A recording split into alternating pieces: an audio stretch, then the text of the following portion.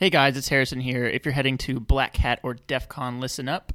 We have a party happening on Wednesday night of Black Hat at the Mandalay Bay. You won't want to miss it.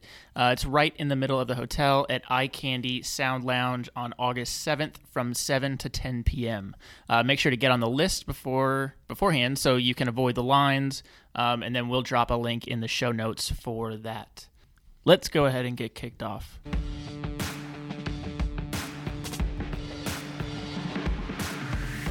Hi, and welcome to Shadow Talk's weekly intelligence summary track, where our team of analysts dive into the top threat intelligence stories each week. To read their full findings and analysis, make sure to visit resources.digitalshadows.com. Now here's your host, Harrison Van Riper. All right, joining me now is Brian Hillegas from McDonald's, as well as Rick Holland, our Chief Information Security Officer here at Digital Shadows. How are you both doing today?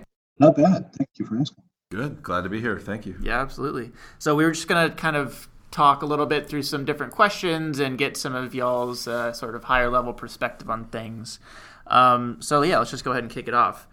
First question. So what are kind of the most important things to keep an eye on externally for any business? If you're looking outside of the business's perimeter, what are kind of the most important things that you can think of that are important? I would start with what the brand itself or your leadership deems important, and then go from there. So you can base your your priority intelligence requirements based off your leadership's feedback, and then you could scope your intel development around that.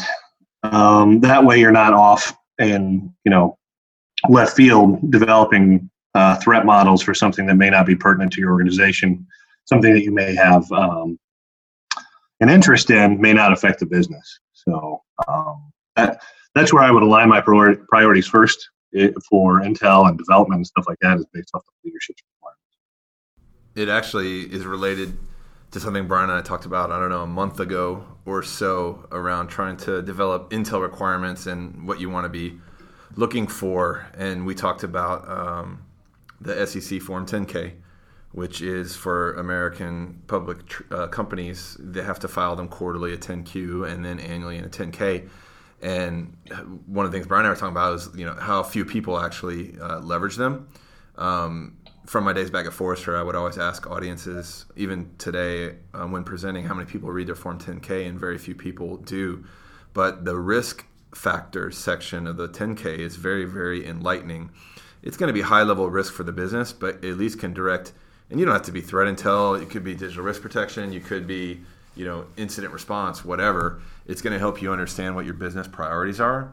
And then you can start thinking about all of the assets and infrastructure that are related to that. So I'll just make up, you're a retail company and you have your own, credit card for your customers, identifying all the internal and external infrastructure associated with that. Would be something that you could align on, that you could report on, and then would make sense as you go up the chain. So, and the Form 10K is like a good way to kind of close that feedback loop, right? Because that'll be on the tail end of, what if it's basically driving the setting of intel requirements at a high level. That's kind of the end result, is that you want that Form 10K to, in an ideal world, say, yeah, we have no threats against the company. But obviously that's not going to happen. But yeah, that's kind of the end product of what you're kind of setting out for. Would that be right? Would that be accurate? Well, if you think of a cycle, it could be the beginning. What do you think, Brian? And I think at a high level, the Form 10K makes sure that other business units are also aligned. So you're looking at your legal aspect, your risk management, any of those prospective organizations are going to have to coordinate in order to fill the content for that 10K.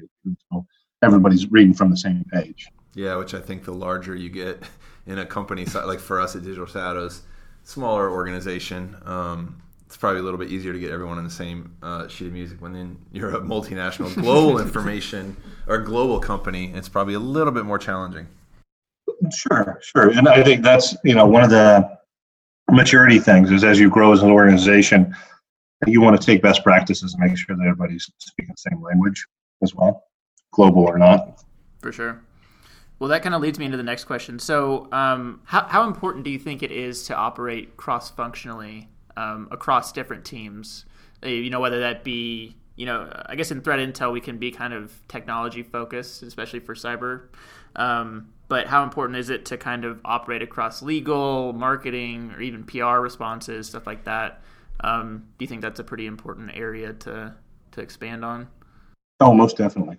From a brand management perspective, you have to align your social media aspects, your legal, your risk, your marketing, exactly, because you don't want the wrong message coming out of some organization that doesn't align with your priorities. So yeah, everybody needs to work, and then you can also work together, and then the remediation comes from that as well. So you're quicker to respond, quicker to resolve based off of anything that you could be doing together. That way, everybody's aligned, your priorities were concurrent, and that way everybody knows all the players in the game too. Whenever I hear people talk about cross-functional operations, I think back of a quote that Wendy Nather made. Wendy, former 451 analyst, and then Duo Security, and now Cisco. We were on a panel, I don't know, maybe 4 years ago, and this kind of topic came up, and she called organizational silos, she called them cylinders of excellence,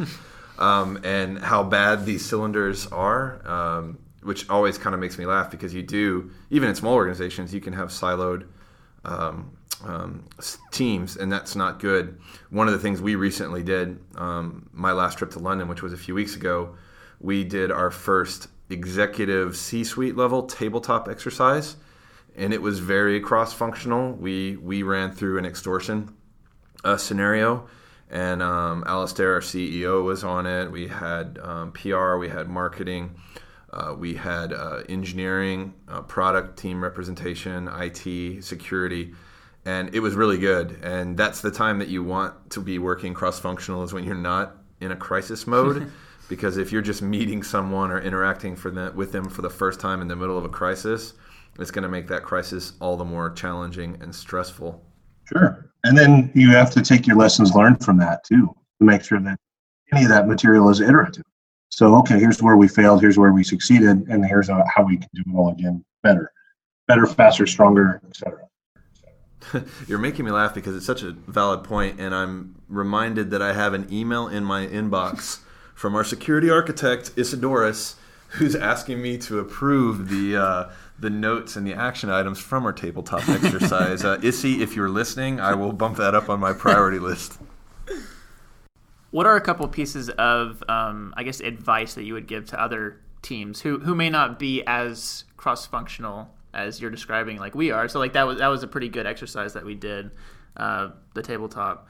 What's a piece of advice that you can give to maybe less mature teams to kind of get on the right path? Communicate. And I think, like, as long as you communicate and then manage expectations, that way your cylinder of excellence can stay aligned to what your actual business roles and goals are. You're not reaching beyond any capabilities or doing the whole "it's not my job" answer. There is a component of capability, but it also should not be tied to responsibility. Just because I can doesn't mean I should or will.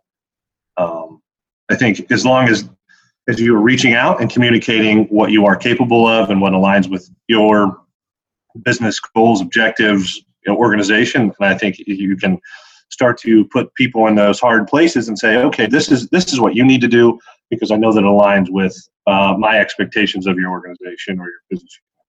Everyone's going to get uncomfortable.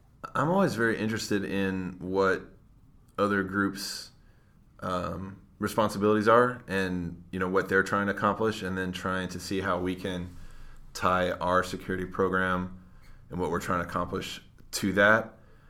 So, for example, if you know one of your peer organizations is going through an audit, a financial audit or something like that, maybe you can, look for ways to make their lives easier. If you're working with, systems that are involved in the accounting, payment, payroll type of world. But I just think understanding, what people's motivations are, which are often tied to what their own department's business goals are.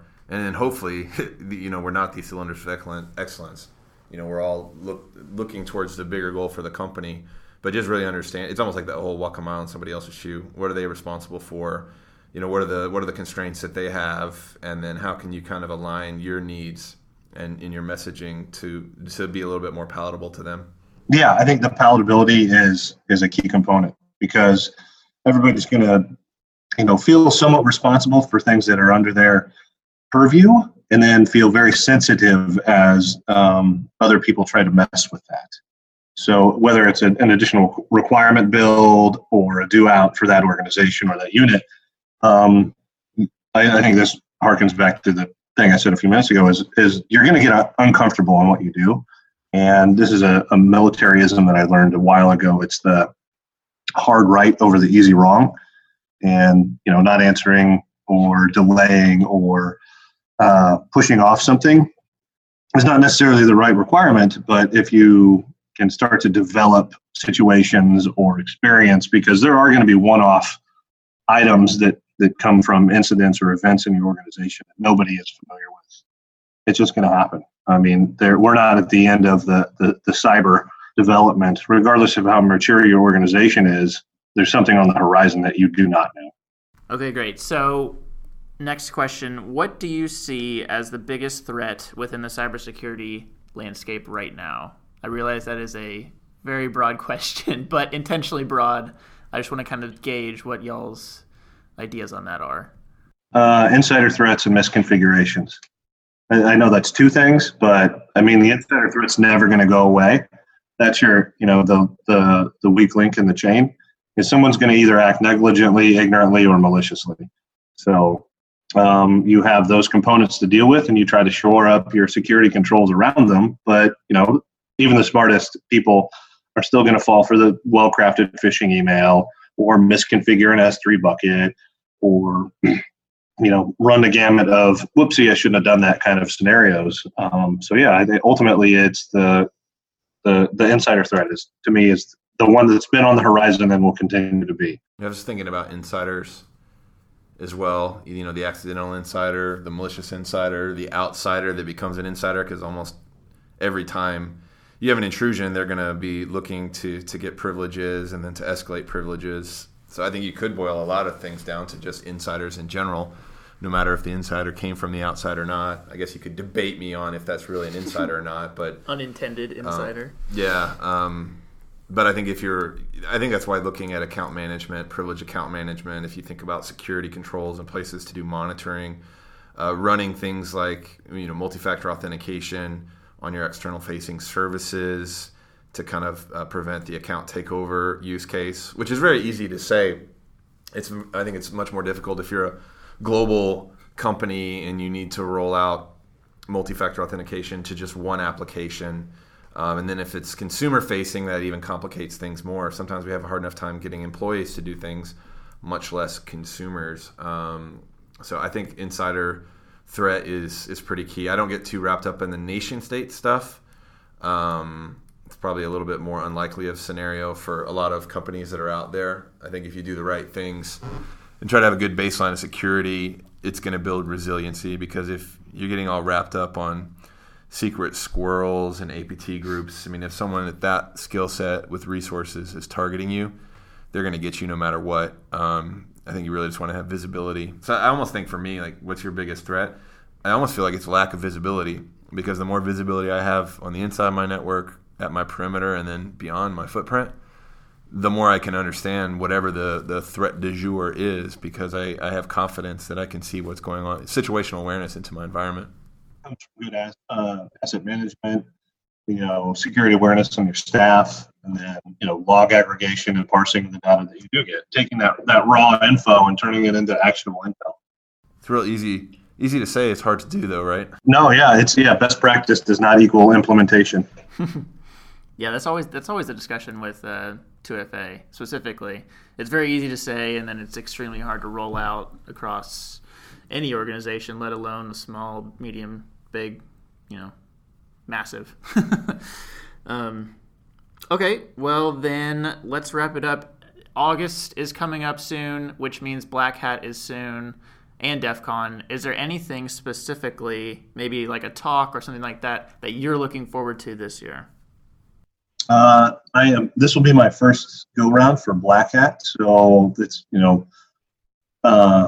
wide-eyed experience for me. So hopefully I can absorb as much as I possibly can. As far as DEF CON goes, I think it's being in an environment that is now more and more widely accepted. That whole like kind of nerd underground group where you're reverse engineering things and wearing aluminum hats. It's just an exciting environment, and all the energy there, and everyone seems so positive and willing to help. Last year, a 12-year-old helped me hack my badge, so that was super appreciative. But I think just the experience alone, and then going into the different villages or sitting through the talks, whether they align with something you're mildly interested in or something that aligns with your job, I think all of them come with a certain amount of value. I think for me, I'm going to DEF CON for the first time since the Alexis Park days, so it's been a long time. So I'll be out there for Black Hat and DEF CON. So I'm curious to see how DEF CON has evolved in the many, many years since I've been to it. When it comes to Black Hat, there is one talk I'm particularly interested in but previous guests that we've had on the podcast with Ryan Kovar and Katie Nichols. That was going to be mine. Oh, I sold yours. Ryan was on not too long ago, which in the past month, and Katie was on last year. And it's Miter Attack, the Play at Home edition, and it's kind of a tag team component with Ryan kind of taking it down to a more practical level. Because I think some of the Miter Attack stuff is pretty high level. Ryan's going to dig into it with specific examples, and they're both amazing presenters.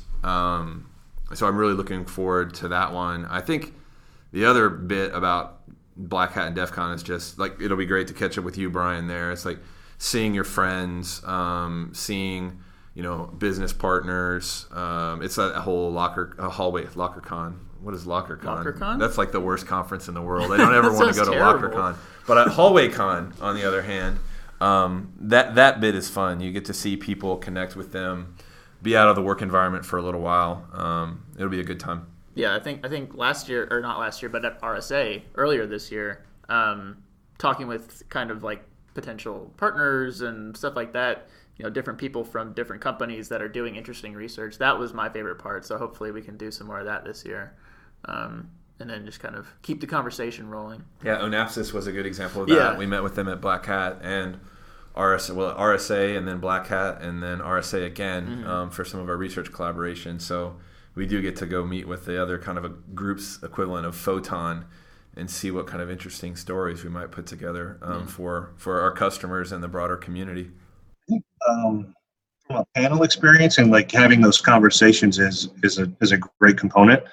I know you sit up there and you want to talk about the best practices and how to, like I said before, best implement these new security controls. But I think generating those conversations, having that hallway con experience is kind of more rewarding because it's not just this meet and greet, handshaking, kiss babies thing. It's you're developing these relationships and potential resources.